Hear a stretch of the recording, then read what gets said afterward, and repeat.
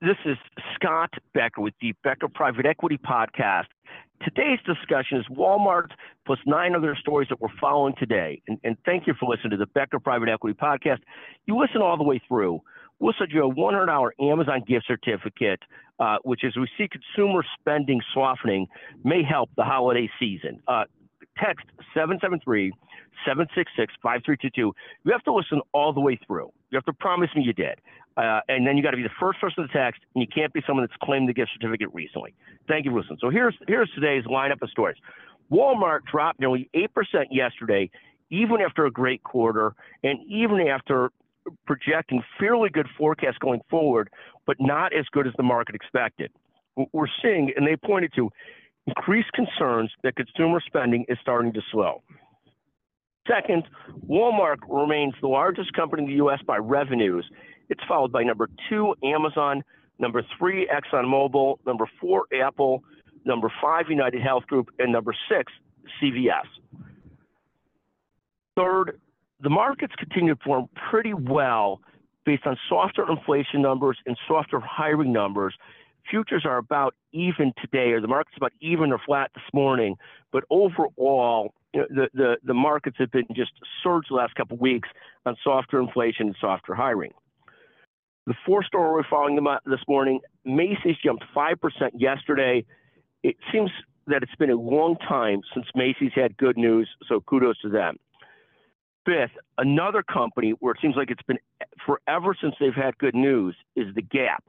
The Gap was up 19% pre-market. For those of us that are my age, and I hate to admit how old, when we had younger kids or middle teen and younger, I'd say, we spent a lot of time at The Gap, not so much anymore, but I used to love their black long-sleeve T-shirt. It was one of the things that made me look a little skinnier, so I used to love wearing that. The sixth story we're following today is Tesla dropped nearly 4% yesterday. We did a separate podcast about leaders, and most leaders, in my opinion, are flawed, authentic, and ridiculous, and hopefully not too ridiculous, but hopefully they're self-aware, and hopefully the flaws aren't too big. Elon Musk is one of these fascinating people. You can never quite figure out what he's thinking, where he's coming from. A little bit crazy, a little bit ridiculous. You know, he made a tweet yesterday that was lambasted for sort of complimenting or following up on an anti-Semitic tweet. Some of my friends that are Jewish, and I am as well, thought the tweet wasn't that bad. I haven't read the whole thing, so I don't know. But in any event, flawed, authentic, and ridiculous is the story for today. It seems to be the story for almost any leader that I know, that they are driven, they are smart, but they have some serious flaws. Let's hope they're aware of the flaws and the flaws don't cut too deep. Seventh, great downloads this month on the Becker Private Equity Podcast, the Becker's Healthcare Podcast. With a little luck, we'll be moving towards record months on both podcasts. Thank you for listening to the Becker Private Equity Podcast and the Becker's Healthcare Podcast, whichever one you listen to.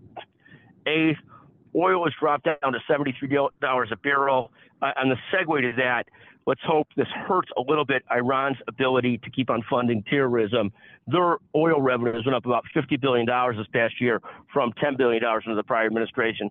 That's a disaster for world war chaos. So I hate to see oil prices go down because there's some of our states that do very well in oil, but at the same time it funds, Iran bad.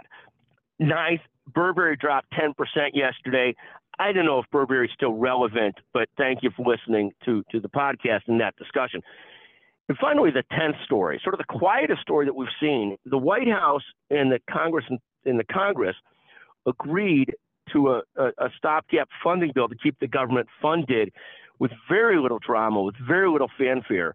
God bless Joe Biden and Michael Johnson to make that happen. And at some point, yes, we've got to get back to deficit fighting, because if we don't fight the deficit, it long term is going to be a complete disaster for the United States of America. Thank you for listening to the Becker Private Equity Podcast. God bless America. Thank you very much. Everybody have a fantastic Thanksgiving.